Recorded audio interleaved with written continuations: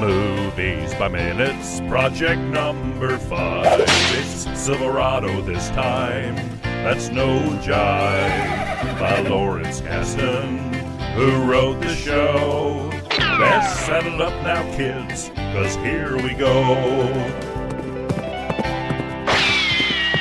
Howdy, and welcome back to another episode of the Silverado Minute Podcast. Each week, Movies by Minutes hosts examine the 1985 Lawrence Kasdan directed Western Silverado, 1 minute of screen time per episode. I'm your host today, Dave Palace from 5 Minutes of Mystery and Groundhog Minute. And I'm his co-host, Tabitha Carlisle, longtime guest of Movies by Minutes podcasts. Hi, Dave. Hey, Tab, thank you for being on with me. So, yeah, Jim has put us up to this. So, today's episode is going to be minute 121. And give a little brief summary of what's going on in this minute for the listener. In this one, Danny Glover's Mal, if I get the names right, I want to make sure of that. Yes, he is. Okay, good.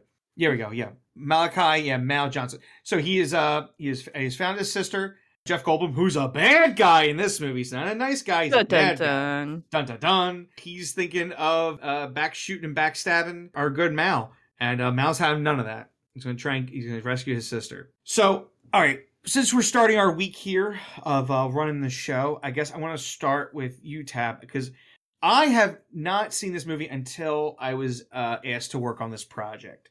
And you sound like you knew more about it than I did. So that's why I want to ask your history with it. I used to watch this all the time when I was growing up. And my dad was a big fan of Westerns, so we watched a lot of Western movies. And this was one we watched a lot. And I hadn't seen it in probably 20 years. It's been a really long time until they were doing this podcast. And so I was really excited to go back and watch it again. And it has a lot of nostalgia feels for me, and I kind of forgot how many well-known people are in this movie. Yeah, this is probably I'm not saying probably the first roles, but probably the first big roles for Costner and Danny Glover. When's Color Purple? Is that 86? Oh, it was 85. So I'm trying to think, because obviously, like, I know him, Lethal Weapon, that's like 88, 87. Mm-hmm. So, and then like Kevin Costner, like, is this his first Western? Because Kevin Costner's been, I mean, God, I'm sure 100 other hosts have said this season, but like Kevin Costner is like, you know, the man that does love his Westerns. Right. So this might be his first, and he's just playing because he's so baby-faced young in this. He is very young. And he's fun. He's one of my favorite characters in this movie, yeah. I think, because he's just fun and crazy. Yeah, this is at times, I think with his character, it almost feels like this could run as a Saturday morning cartoon. There are scenes where it does. It feels like the Western where everything's burning down and stuff. But in other scenes, it feels like you could almost play this in front of children and they would be like laughing along with it. Yeah, I think so. Because for a PG-13, I definitely think, like, other than some language, some violent scenes we're having coming up, it does kind of almost scale closer to PG. Like this is. You don't have to edit much to put this on like TBS in the afternoon. No, I agree. I don't even think there's much for language in this movie. It's mostly just gun violence. Yeah. Hidden Figures. Oh, no, that one. Don't do that one, actually. What? Hidden Figures? Oh, wait. Yeah. I forgot it was the movie about the Skip that program. One. Oh, wow. Do not do that one. I mean, that's such a good pun, though. That's literally the plot of the movie. That's like the plot of the fucking movie. Don't do it, Nick. I'm not gonna do it. You're the one that fucking said it. I'm complimenting your joke that you implied. That would put it up there for the rating. But overall with this movie, I got nothing really against it. But like the movie didn't I don't know, maybe because like I don't watch a lot of Westerns, and a lot of the Westerns I have watched, they're like the ones where it's like the depressing rated R ones were like Unforgiven, or it's True Grit, or it's like Bone Tomahawk, where it's like, it's, you know, someone, they wanted to go out and make something of themselves and everything goes to hell and everyone comes out bloody and half the person they used to be. So watching this, I was kind of like, all right, this is okay, but not as like crazy. It's very toned down. I honestly think though, I'm glad we have this man here, because I think Danny Glover is my favorite character of the movie, and maybe it's because it's biased because of Lethal Weapon. I'm like, the man can do action. Because Kevin Kline and Kevin Costner, they're not my favorites. Scott Glenn, not too bad. I mean, I love him because like I thought he had a great reinvention of himself in Daredevil TV show as Styx. But I do actually thought it was a great opening. I will say that much. I'm sure the host talked about this weeks ago. But that intro of him kind of like waking up to like a bunch of guys all around to kill him, and he's got to shoot them through the wall. I do think that's a great opening of like the stakes. Yeah. That like someone's after me. I thought that was great. Yeah. So I want to read. So Jeff Goldblum was Calvin Slick Stanhope here. Yeah. Stop talking, okay, Slick? So I got a little confused with the plot here, but it's like he got himself in bed with Cobb, who is our bad guy sheriff, which is that the same? That's the same actor from Rambo. I think he played the sheriff in Rambo. Brian Dennehy. Dennehy, that's how you say it. Dennehy. Yeah. So, I mostly know him from Tommy Boy, but go ahead. Oh my goodness. Yeah. No, just him playing like bad guy sheriff is like, yeah, it's right up this guy's alley. But I was like him paired up with Slick. It's like, Slick is a gambler. I'm like, I wouldn't trust him. Like, I really wouldn't trust him either. If to leave him with the saloon, I wouldn't trust him with my money. And obviously, Danny Glover's like, I ain't trusting you with my sister. You're nothing but a scumbag. Right. And I don't know why, because Danny Glover's character, Mel, like, I don't know, when he walks into the room, I don't understand why he would set his rifle down, because he knows that Slick set him up to go behind the church and get caught. And so I'm not sure why he'd even bother setting his gun down unless he was just so confident in his close quarters, hand-to-hand combat if Slick tried to do anything. But I'm surprised when he puts his gun down instead of just shooting Slick right there. I mean, I don't think anyone in the audience wouldn't have, they wouldn't have batted an eye of like, Danny Glover just turned a corner in his mouth, bam, blast Slick, he's dead. And we've been like, yeah, that's good. I think that Mal, the look he's giving him as he turns the corner, he's not surprised Slick is clearly surprised Mal's alive. But he's not surprised he's here. He knows what he did to him. And I think he's kind of giving him like, I want you to confess. I want you to be a man and confess to me. And if you want to fight me, come at me right now. Like, I'm going to put my gun down. And he doesn't. And he's like, all right, I know as soon as I turn my back on him, he's going to try to do something to me. And I'm going to have to put him down. I think that's how I see Danny Glover's Mal looking at him. With like, absolute, like, you're a scum-sucking slug. And I'm giving you one chance to be a man. And apologize. Maybe say like, "Let me leave town, Mal. You'll never see my face again." Anything. I think Mal would have been like, "All right, fine, get out of here." But he's like, "You're not gonna really Slick. We're gonna play this game more. All right, fine. Do something. Do something. See what happens." And I'm like, that Derringer ain't gonna do crap on Mal. Mal's been through so much worse. That little 22 Derringer wouldn't have not. I'm scared it's gonna shoot his sister, of course, and the gun, right, and the melee. But like I was like, nah, man, like, you gotta put that to like someone's head to really like hurt. Like that gun's not gonna do anything. Danny Glover's gonna put you down so hard. And I know we're kind of running through the minute because it's just these two guys doing a standoff. But the knife did. Yeah. What? Yeah. What do you think? So while we're on that gun, those sleeve guns are pretty cool. Like, I don't know that. I don't think that they have those in real life, but in the movies they're cool. However, the mechanism that they're on, that they always pull it out, and I don't know. I think those are pretty neat. I think this little trick Derringer is definitely based on the show. I don't know if you remember this, but Bill Carradine, and then I think eventually David Carradine was the Wild West Tech show on History Channel, and it was kind of like.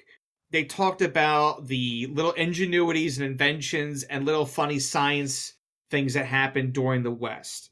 Okay. And I do believe they talked about the myth about the gambler's secret card up his sleeve trick and how they would use kind of like a either kind of like a string or kind of like a spring suspension they could kind of push using their elbow into their like body, that they would kind of push the spring up and they could kind of grab it and then slowly just try to finger that card into their hand as if they always had it. the ace up the sleeve Yeah. trope. So I think definitely Mal was expecting something literally up his sleeve. So like, I'm not surprised that he grabbed that sleeve. And as soon as he heard probably that little click, he was like, all right. Like, he didn't know it was going to be a knife. He didn't know it was going to be a gun. But he was like, I expected it. Like, I'm not even surprised. Slick. Like, I know you're going to try something on me. Yep, definitely. And I mean, yeah, that Derringer is perfect for like the gambler that gets himself in too deep, and now he's got to back up, and he's got this gun. He's got like maybe one, maybe two at most shots in this thing, and it's only going to hit guys, no farther than 4 feet, like as much as a card table would be at. It's enough for you to like grab your chips and like back out slowly. Then by that point, you got to get to your horse and you got to get out of dodge. The bullets in those things must be so small. Yes. I wonder. I don't know the whole dimensional difference between like I think the average revolver we're using. Let's use Emmett's gun, which is a single action army revolver. That's one of like the most known used pistols at the time. Those fired anywhere between 0.38 to 0.45. Okay. So I'm just using numbers. I know you have right. But so 0.38 to 0.45, those are the different types of guns they had. That's the size of the bullet. This is 0.22. So oh wow. You're looking at something that's like 2/3 to like half the size of like your average walking around town 6-shooter gun. Yeah. And you'd have to get pretty precise to kill somebody with that. Otherwise you're just wounding someone, like you said, to get away quick. Yeah. 20, the type of bullets this thing fires. Actually, I can look even more. Like, if I usually think Derringers usually 22s, but I think, let's see if they mention, because right now I'm using, which is a fun to use for our podcast, is the Internet Movie Firearms Database, and I want to see if they mention the Remington. They believe it's an 1866 Derringer used by Slick Calvin Stanhope. They say it's 0.41 RF caliber. I mean, that's still, it's not going to be really, it's not going to be enough until you're probably pointing at point blank to someone's head. Right. But it's I'm watching the scenes that took place right before this, and it's just like him threatening his sister with the gun, and just being an absolute sleazeball. I'm glad he gets what's coming to him. So when did Mal actually get a hold of that knife? That's what I'm trying to figure out, because it's in the scuffle. In the jail. Really?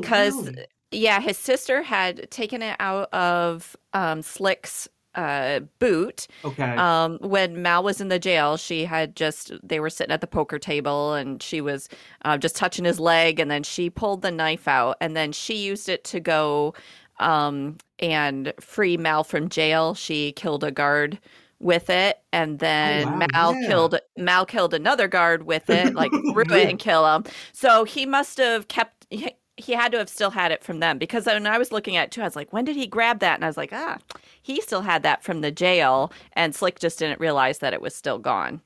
So Mal had hung on to it. I definitely think now that Mal the whole time was like, I'm gonna stick Slick with this. Like, you're right. That's why I think when you're like, why are you just trying to corner blast him with a Winchester? It's like, no. He's like, I'm going to do you in with your own knife. Like, that's what you deserve for putting my family through all this. Yeah, you're right. Touch my sister, you get killed with your own knife. You get stuck. Jeff Goldblum is his curly hair. It's so funny. Like, we see trailers for the Jeff Goldblum, discovers everything, that show he's on. Right. And it's so funny how, in his older age, we all look at him as this fun guy. It's like, he played in his early days. He played this, and he was a rapist in Death Wish, the original Death Wish. So it's like, this is his first time that he ruined a man's life.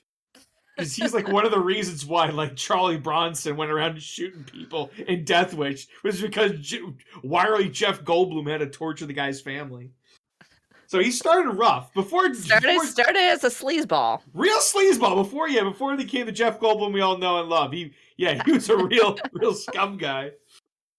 But that's really it for them. And I don't want to go too far out. I'm kind of now warming back up to Silverado. I haven't really thought about it this week until we started talking. So I'm really excited to kind of like, all right, get back into it. I mean, I'll give Jim credit. He gave me the action scenes. He must have known, dude, it doesn't that big Western guy. Let's give him the action scenes so he'll stay awake. Yeah, we did kind of get like the culmination of everything. You know, everyone's meeting up with their villains this week. Yeah, so it's like I can't be that mad at Jim. I can be like, I don't really know what this movie's, you know, I don't know Western, but I get to watch Jeff Goldblum get stabbed with his own knife, so I'll take that. As we're winding down now, Jim wanted us to tell you, for the listeners, that if you have any more questions or interest, you can always go to the Midnight Star, which is the Silverado Minute Listeners Saloon on Facebook. You can reach him at on Twitter at Silverado MXM. And listeners can find the Silverado podcast on Apple Podcasts, Spotify, Google Play, and the main site, silveradominute.com. I mean, if you already are listening to this at this point, I think you're smart enough to know that you've already been to one of those sites. So congratulations, listener. Yeah, if you're stumbling in now, go back and listen to the whole movie. Listen, just a random person. They're at work. They click, I don't know, random podcast of the billions of podcasts. And they hit Silverado Minute. They hit our minute. Thank you for being here. Yes. So stay with us this week, and we hope you join us next time on the Silverado Minute. Yeehaw!